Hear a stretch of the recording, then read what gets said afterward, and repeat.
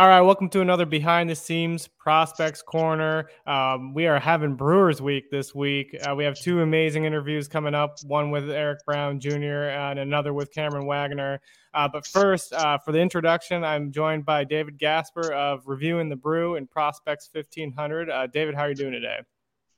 I'm doing good, man. I'm doing good. Brewers are in first place, so can't complain too much.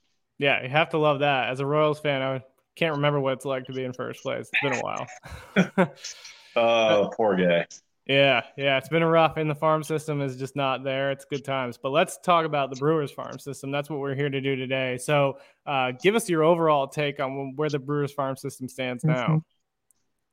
Yeah, I think it's a pretty strong system. I mean, you got about five top 100 prospects in there right now. It's led by Jackson Churio, arguably the top prospect in all of baseball. A whole bunch of guys are just coming up to the big leagues. I mean, we've seen Garrett Mitchell graduate this year, Joey Weimer graduate, Bryce Terang. Yeah. We got Sal Frelick that just came up right now. He's the number 2 guy in the system. And you get so many more guys down there. I mean, Jefferson Caro, Jacob Misiorowski has been lighting the minor leagues on fire this year. It's a really strong system. There's a couple of really good guys at the top, but it's getting fairly deep as well in terms of talent. So they've got guys all up and down the system. The international prospects are starting to come through into the lower levels of the minors. So that's been really great to see. And overall, it's a pretty strong, solid system. Yeah, you have to love where the Brewers are at. It always seems like they have a decent farm system. I mean, let's talk about Jacob Misiorowski. That guy came out of the draft, not really with a lot of hype. I know Prospects Live was on him kind of high early on, but give us your take on him just because he really broke out, I think, in the futures game for a lot of people, only because he was put on that stage, but he was dealing right before that. Yeah, Misiorowski has some of the best stuff in the minor leagues, arguably the best stuff. I remember when the Brewers drafted him in the second round last year. I mean, he was kind of a rising guy. He was considered one of the steals of the draft, getting him in the second round. They went way over slots to get him, to keep him from going to LSU, I believe it was. And for Misiorowski, his stuff is just insane. He's 6'7", and he's like 190 pounds dripping wet, but he chucks 100 miles an hour. He's got he's got a very long stride. He's got great extension. And he's 6'7", so great extension on that frame. Yeah, that ball's insane. coming on you quick, just in general. But then the fact that he's also throwing it 100 miles an hour, it's looking like 104, 105 to the hitter, with just some wipeout breaking stuff. So Misiorowski, I mean, he's moved fairly quickly. I mean, he dominated low A. The Brewers quickly moved him up to high A, and now he's already up in double A. He's already made it up to there. So the Brewers are being aggressive with him. I thought just with the rawness of his stuff and the fact that he was so young, I figured it might take a while to move him up and get him going. But the Brewers are being pretty aggressive with him. He is looking fantastic at every step along the way. And he could arguably be in the Brewers bullpen maybe later this year if the Brewers really wanted to be that aggressive, because he's got the stuff right now that could play in the bullpen. They still eye him as a starter long term, but if they want to get him up quickly and just get their best arms into the bullpen for a playoff push, Misiorowski could make it all the way up. Yeah, that was the one question I was going to ask. Do you think he actually makes it into the bullpen this year? But I think what you said, if the Brewers are in a playoff push, I mean, why not? And you think you can get a solid arm there. Just kind of building off that, do you think Misiorowski has the opportunity to stick as a starter? I know there's some command issues there just because the stuff is just incredible. But what do you think about his opportunity to be a starter full time? Yeah, I think he's definitely got the ability to. It's going to take a little bit longer developments in order for the Brewers to get him there. So that's where I'm kind of curious why they're pushing him so quickly. But the Brewers have done this before with previous pitching prospects. They have developed them as starters and then brought them up to the big leagues in the bullpen. Corbin Burns did this. Brandon Woodruff did this. Freddie Peralta did this. Aaron Ashby, all their stud starters coming up through. Aaron Ashby, even you don't really have to consider him a stud, but still, all their starters have come up and they have started them in the bullpen to really kind of get their feet wet at the big league level. And so I could very much see that being the case with Misiorowski. Again, just bring him up initially as a member of the bullpen. But continue to stretch him out as a starter and develop him as a starter long term. Yeah, I think I kind of like that approach too, because I think about how the Royals rushed every single starting pitcher that they had to get him in the rotation, mostly because they had a lack of options in the rotation, and so those guys got aggressively pushed, and a lot of them are kind of really struggling to kind of stick at the big league level. So Brewers' approach seems to be a good one, where they're really giving those guys an opportunity to see what they got. Yeah. The Brewers have been excellent with the pitching development these last couple of years. Yeah. How they brought these guys up through the system. They know what they're doing with developing these guys. So I'm excited to see what Mizrowski can do once he finally gets up to Milwaukee. Yeah. One other guy I want to touch on before we kind of give your thoughts on the draft and some maybe under the radar prospects in the system. But the guy we interviewed this week, Eric Brown Jr., got off to a slow start, then got really hot, and then unfortunately is injured now. And sounds like he's going to be out for most of the year. But what are your thoughts on Eric Brown Jr. and what he can bring to the system? Yeah, I mean, the first thing that stands out when I look at his stats is his speed. I mean, the stolen base numbers that he's been able to get, I think it's just been incredible. He's been able to hit the ball well when he's been healthy.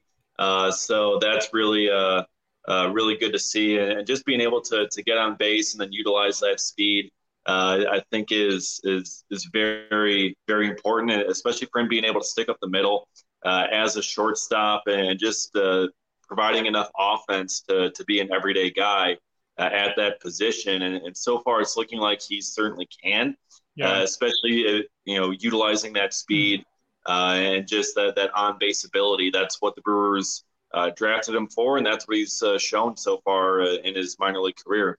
Yeah, and one thing I noticed too in some video that I've seen of him, he seems to be like a guy that has a really good personality too. Like people would just gravitate towards him, and so if you have a top-notch locker room guy on, as well as a guy who can kind of stick at shortstop in the future, just seems perfect for the Brewers. So now kind of diving into the 2023 MLB draft, what is your take on the Brewers? They shocked me a little bit with the Brock Wilken pick in the first round, but then they really impressed, I think, after that. You could see why they took Brock in that first pick just because of the picks they made after that. But go ahead and kind of break down the draft and what some of your thoughts are there. Yeah, the draft was something that was completely different than they've done in years past. I mean, typically they've been up the middle, safer, high floor type of selections, and they didn't really do that this year. They went with corner guys. Brock Wilken, a third baseman, power bat. Typically it's been hit over power, but they get the best power of the draft in Wilken, and they save a whole bunch of money doing it. They essentially traded down about 6 spots. I saw Baseball America did their first round by signing bonuses, and Brock Wilken at the 24th highest bonus. So they essentially traded down 6 spots in order to be able to get their later picks, to get Eric Batanti, to get Cooper Pratt, sign those guys to above slot bonuses. But Wilken, I mean, he gives them the corner infield prospect they've been desperately needing for the past really decade or more in their system. They haven't had it. It's been a revolving door at the big league level because they haven't focused on it at the draft. But Wilken is someone who can move quickly. He can hit 40 bombs a year in Miller Park or American Family Field, however you want to call it. But he can hit 40 bombs a year there and just be exactly what you need from a third base, your prototypical corner power bat. Yeah, the batted ball data is insane. I got to see him in the NCAA regional in Maryland when he was with Wake Forest, made it there. And I mean, the ball off of his bat is so loud. There's some hit tool issues there. It looks like he improved some of that this year. Defensively, a little rough at third base, but he's got a cannon. Like he's got an absolute rocket of an arm at third. So there's an opportunity that if he needs to, if he improves a little bit defensively, gets a little bit more lateral, finds a way to like get a little bit more athletic and charging the ball coming in, like he could stick at third base. Yeah, and that's certainly going to be key for the Brewers because defense has really been the name of their game these past couple of years. So if he can stick there defensively at third and play a really solid defensive third base, combined with the bat that he brings, that's going to be a really huge player in the middle of the lineup for the Brewers who are needing it long term and being able to get that in a guy with Wilken. Yeah. Yeah, I mean it's just incredible to kind of see the Brewers take a different route. I love the picks that you mentioned, Pratt and Batoni. I think those are going to be some really high upside guys that they can bank on. But kind of moving into some under the radar prospects, who are two guys you're looking at? Maybe one on the pitching side, one on the hitting side that maybe not enough people are talking about. Yeah, I think. Well, I mean, what we saw here on the day of the signing deadline, the Brewers got a whole bunch of their day three picks. Bishop Letson in the 11th round is one that I'm really high on. 6'4", 170 pounds, dripping wet. Reminds me of me when I was in high school. I was skinny as all get out, except he's got a 94-mile-an-hour fastball and mine was 74. So that's why he got drafted and I'm not. But yeah, he's got really great projectable stuff, great spin rates, great pitch metrics, all the things the Brewers are very good at developing. So I'm really excited to see him in the Brewers system, and that's someone that I think is really going to stand out as time goes on. And then, in terms of underrated, they didn't get that many position players, so it's hard to go underrated in that group. But You're looking at arms, yeah. Yeah, Mike Bobby in the second round is one that I think gets overlooked quite a bit because everyone's looking at Wilkin. But just his contact ability that we've seen. I mean, he hit 400. Yes, it was Nebraska Omaha. It was the Summit League, but he hit 400. He struck out only 9 times all year. He's just a contact bat. There should be some power to come in there. There's not a ton presently. He's not really trying to hit homers, but he's someone who with his pure contact ability, that's someone that you can install into a lineup each and every single day if he continues to hit like he has. Yeah, I think that's Bove is an interesting one to me. I don't know if he got overlooked because it was most likely probably because at a smaller school. He wasn't at the actual Nebraska where he had like Max Anderson and Bryce Matthews getting taken out of there. But yeah, the Brewers also went smaller school a couple years ago with Tyler Black out of Wright State. Yeah, and Tyler Black has turned into a pretty good player. He had the same kind of profile, just a third baseman with great contact skills, not a whole ton of power.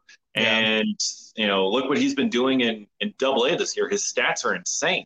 Yeah, it's nuts. It's just fun to watch those smaller school guys get picked up and then actually find some success because, I mean, a lot of times everybody thinks you have to go to the SEC, the ACC to get drafted and have a career. But these guys you can play anywhere. You can find yourself an opportunity and you never know what might happen.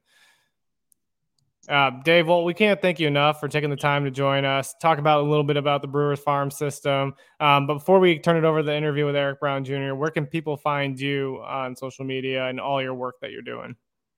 Yeah, I'm on Twitter at dgasper24, and then all my stuff's at reviewingthebrew.com and at reviewingthebrew on Twitter. Got a lot of fun stuff going on over there, and it's really just kind of been a lot of fun covering that site and just covering the Brewers, and they're a really fun team this year with a really great farm system and a pretty bright future. Yeah. Well, everybody make sure to check out Dave's work. If you're a Brewers fan or if you're not a Brewers fan and just want to learn more about the farm system and the Brewers in general, he does incredible work. But without further ado, we're going to turn it over to that interview with Eric Brown Jr. All righty, welcome to another Behind the Scenes Prospects Corner with Just Baseball Media. As always, I'm Jared Perkins, and we have another incredible guest here today, Eric Brown Jr., shortstop with the Milwaukee Brewers, taken in the first round of the 2022 MLB Draft. Eric, how are you doing today? I'm doing well, man. How are you? Good. Really excited to have you on. I think your journey is incredible. It's going to be an awesome one for the listeners to kind of learn about. You went from going into your senior year of high school, having no offers, to all of a sudden becoming a 2022 first round draft pick. So just for the viewers who don't know you, tell them a little bit about your journey through baseball, but kind of some about who you are off the field as well. I mean, first off, my journey's been kind of crazy. Like you said, like 3-4 years ago, I was kind of like hoping to go play some college baseball. And so, just to be where I am now, it's it has to be from God. That's where I kind of center my whole life around. And I mean, my family, and we kind of grew up in the church, and we grew up just understanding that and trusting that God's timing is perfect, and that whatever doors are going to open for you, they're going to open, and God's going to close the doors that aren't meant for you. And so, I mean, that's kind of been a testament to my whole, I guess, journey in baseball. From always being the smallest kid, my dad used to always tell me, "Hey, you're the kid in the shadows," because I mean, you're not really seen yet, but you keep working and you're going to be seen. And I mean, it's really paid off, just putting in the time and the effort. I mean, I remember when I was, I guess, in 7th grade, 8th grade, my dad said, "All right, we got to start," or well, more like 6th grade. My dad said, "All right, we got to start kind of working to walk onto a high school campus and start." And so that was kind of my goal from when I was a 6th grader. And then 7th grade, 8th grade came around, and we're like, all right, we got that. Now let's work on walking onto a Division I campus and starting. But I mean, it was always kind of tough just because, like, my freshman year, I believe I was 5'3", like 145 pounds soaking wet. And so, like, it was definitely a lot harder, and the grind was a lot harder just because I was always the smallest kid. And I mean, off the field, I like to kind of like just fish, hunt, kind of just relax the mind, because I mean, baseball is a very mentally taxing sport. But like, I like to just spend time with my family, spend time with my girlfriend. My girlfriend and my dog are actually here right now, so getting to spend time with them is always a blessing. Yeah, I love that. I like the one thing that you really touched on in your journey that I think a lot of times when we interview players, they have their lost identity kind of lost in the sport. But it sounds like you have things like your faith, you have your family, you have your girlfriend, you have your dogs, you have all these activities that you do outside of baseball that probably help keep you grounded, right? And so you're not kind of always diving into your bad performances or your good performances and kind of living day by day based off of those. Oh yeah, 100%. I mean, honestly, I didn't really learn that. I mean, like, I always kind of had them growing up, and they've always been there for me. Like my family, my girlfriend, my dog. I mean, we recently just got my dog, but they've always kind of been there for me. But I realized kind of the importance of all of that. And I don't know, like, this may be bad to say, I sound bad or whatever, but I realized the importance of like family and all of that as soon as I kind of, it was mainly like my last year at Coastal, and it was kind of tough. Damn. Yeah, that's a squeaky toy. I got a dog that does the same thing. But it was kind of my last year. I mean, going into like my draft year, there was a lot of like pressure, and it was really kind of self-imposed pressure, but like having those family members around me and just them always being there, my mom, my dad, my girlfriend, they were just always there to pick me up even when I had a bad game. And so, like, it's really easy to get lost in this game. It's really easy to just get like soaked into it and say, all right, this is who I am. But then having that good like family around you to remind you that this isn't just who you are, it's really helpful. Yeah, I think like when you touch on the importance of family too, we interviewed Tyson Ross at one point, and he talked about how he just felt like everybody around him that wasn't like close family or close friends, they were so invested in who he was as a baseball player rather than who he was as a person. So the fact that you have that family around you who are really able to kind of give you that positive reinforcement that you need outside of baseball and like will always be there for you no matter what, I think that's huge and key. It is because I mean, I guess like they say, the game is what 70% of failure. If you're a Hall of Famer, it's 70% of failure. And so it's like, what is going to be that positive in your day-to-day life when you know, like, statistics proven that when you go to the field, you're going to fail more times than you succeed. Yeah. I love that. And the other thing I wanted to touch on, kind of weaving into the next question here, you've kind of been known for having like a fun, easygoing attitude on the field, like being that guy in the clubhouse that kind of people can relate to. What helps you kind of keep it loose in the clubhouse? I know you touched on a lot of the things that you love to do outside of the game, which I'm sure help with that. But what's kind of really molded your attitude that you bring to the field every day? I mean, understanding that you are, like, I kind of found this quote a couple months back, and it's, you are who you think of yourself. And so if you think positive about yourself, if you think nothing but good things about yourself, that's what you're going to put out. And you also reap what you sow. And so if you constantly are putting good information, and I recently read it in this book that I'm reading, it's called The Power to Change. and I forgot who the author is, but you reap what you sow and you are what you think of yourself. And if you're constantly just putting positive thoughts or having positive reinforcements on yourself, you're going to be able to have that and give that out to as many people as you want, just because you're constantly putting that positive like vibe into yourself. Yeah, I have to imagine too, like if you're constantly having like the fear of failure and having negative thoughts all the time too, you're gonna put those out to the people who are around you that you love the most, even though if you might not be intentionally trying to do that. Exactly. Yeah. Kind of going into the next question, what's been the biggest adjustment for you coming out of college and making that transition to pro ball? Probably the day-to-day grind. Yeah.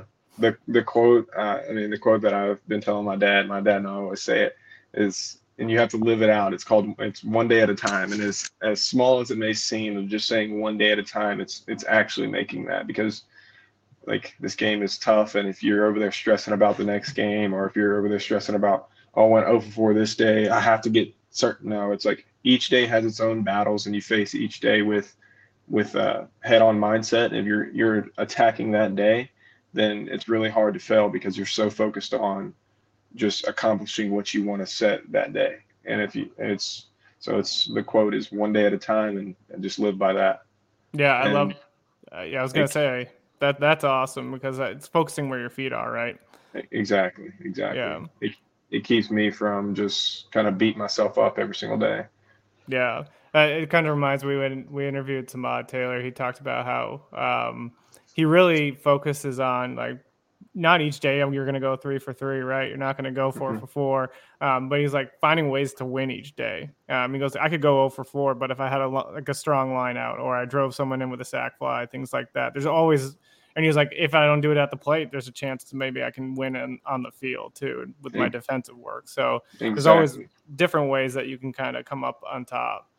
Exactly. And it's like, always say, you're not losing, you're learning. If you I guess quote unquote lose, take a step back and learn from it, and therefore it's a win. Yeah. So as you made that transition to pro ball, kind of have you had any cool minor league stories? I know the minor leagues are a grind already, and I know you've had a short period of time, but are there any stories Uh, that kind of really stick out to you? um, Stories.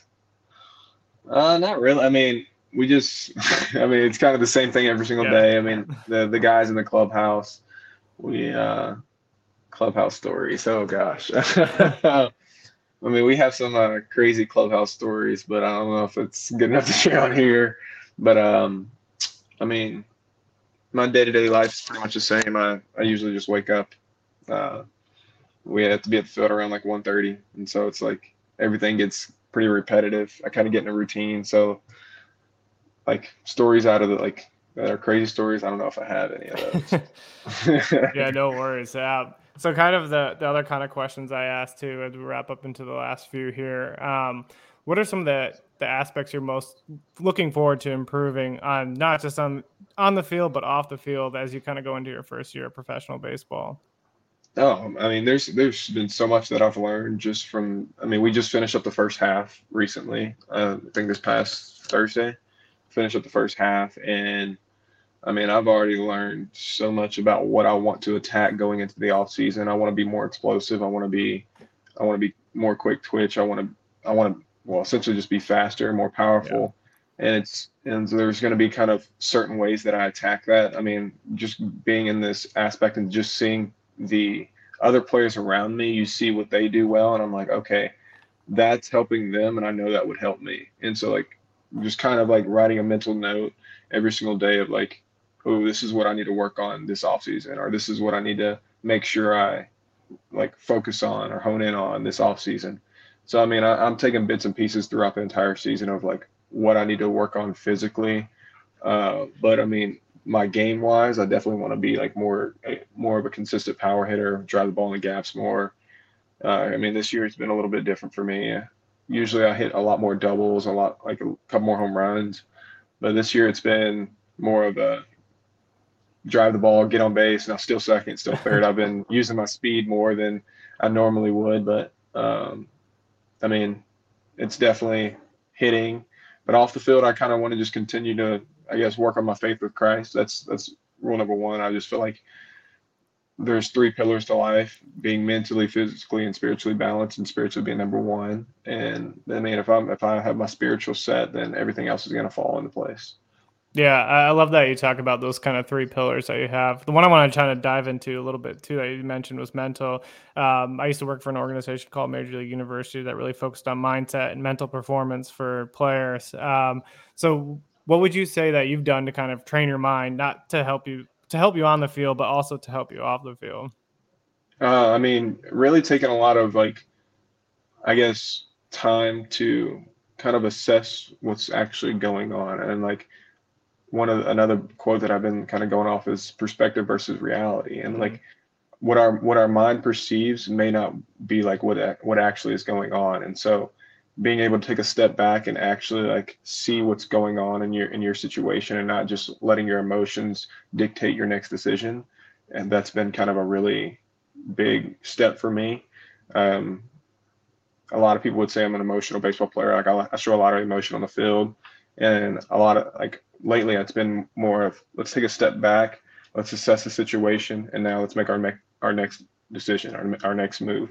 And so just kind of like separating that perception versus like the reality of the situation has really helped me mentally. Yeah, I love that. I think the perspective piece is huge, because if you go in with a perspective like, oh, I suck, I'm not good enough, those kind of things, you can quickly shift your perspective into a positive mindset and kind of help you kind of push forward. Exactly. And like I said at the beginning of the podcast, you are kind of who you think you are. Mm-hmm. You are what you think of yourself. And if you think negative of yourself, you're going to give out negative results. Yeah, I love that. So kind of going into the last couple of questions here, one that I always ask people just as a fun one. So now that you're in Wisconsin, what's been the go-to? Have you found a go-to food place yet? Culver's. Culver's. That is my place. I mean, they have this, they have the concrete mixer. So I get this. I don't do this every time, but majority of wins, I go and get me a concrete mixer, a little ice cream, and then they have this other thing called the cooler, and it's like basically like a little icy slushy type deal. And I'm telling you, it's the best thing I've ever had. I was gonna ask what the go-to order was, but sounds like it's the sweet treats at least. That, and then if I'm feeling a little bit hungry, I get the butter burger. So, okay, yeah, I've had that before because I grew up in Arizona, and they had just put a Culver's in Surprise, and the burgers are pretty good. They are really good. They are really good. It kind of reminds me of like back home, like a little Whataburger type action. Yeah. Love that. So kind of diving into the last question. This is one we ask every player because when we started the podcast, we want it to be an opportunity for fans to really get a peek behind who the human beings are behind the players. But we also kind of wanted to be an opportunity for future players to kind of come to the podcast, learn something from guys who are already gone through some of the things that they might be going through. So if you had one piece of advice for any future guys who might be on the same journey as you are, whether they were in high school, don't have any offers of going to college, want to play college baseball, always kind of getting overlooked based on their size, those kind of things, what would that one piece of advice be? My one piece of advice is, one, don't stop working. And then two, do the things that most people don't want to do. A lot of people, a lot of people will say, oh, that guy is eyewash, or that guy is doing all this extra work. What is he doing? Like, he's going hard when nobody else is going hard. Like, hey, chill out. No, I truly do believe that if you continue just to go hard every single time, every single rep, that there is going to be some fruit for your hard work, And so be that player that always goes extra mile. Do the things that nobody else wants to do. Do the things that people call eyewash. And I think that's going to separate you. Yeah, I think that's an incredible way to end on. Eric, we can't thank you enough for taking the time to join us. We'll be watching your season this year and your career as it kind of unfolds. And so, yeah, just keep in touch, and wishing you nothing but the best. Yeah, I appreciate you, man. Thank you.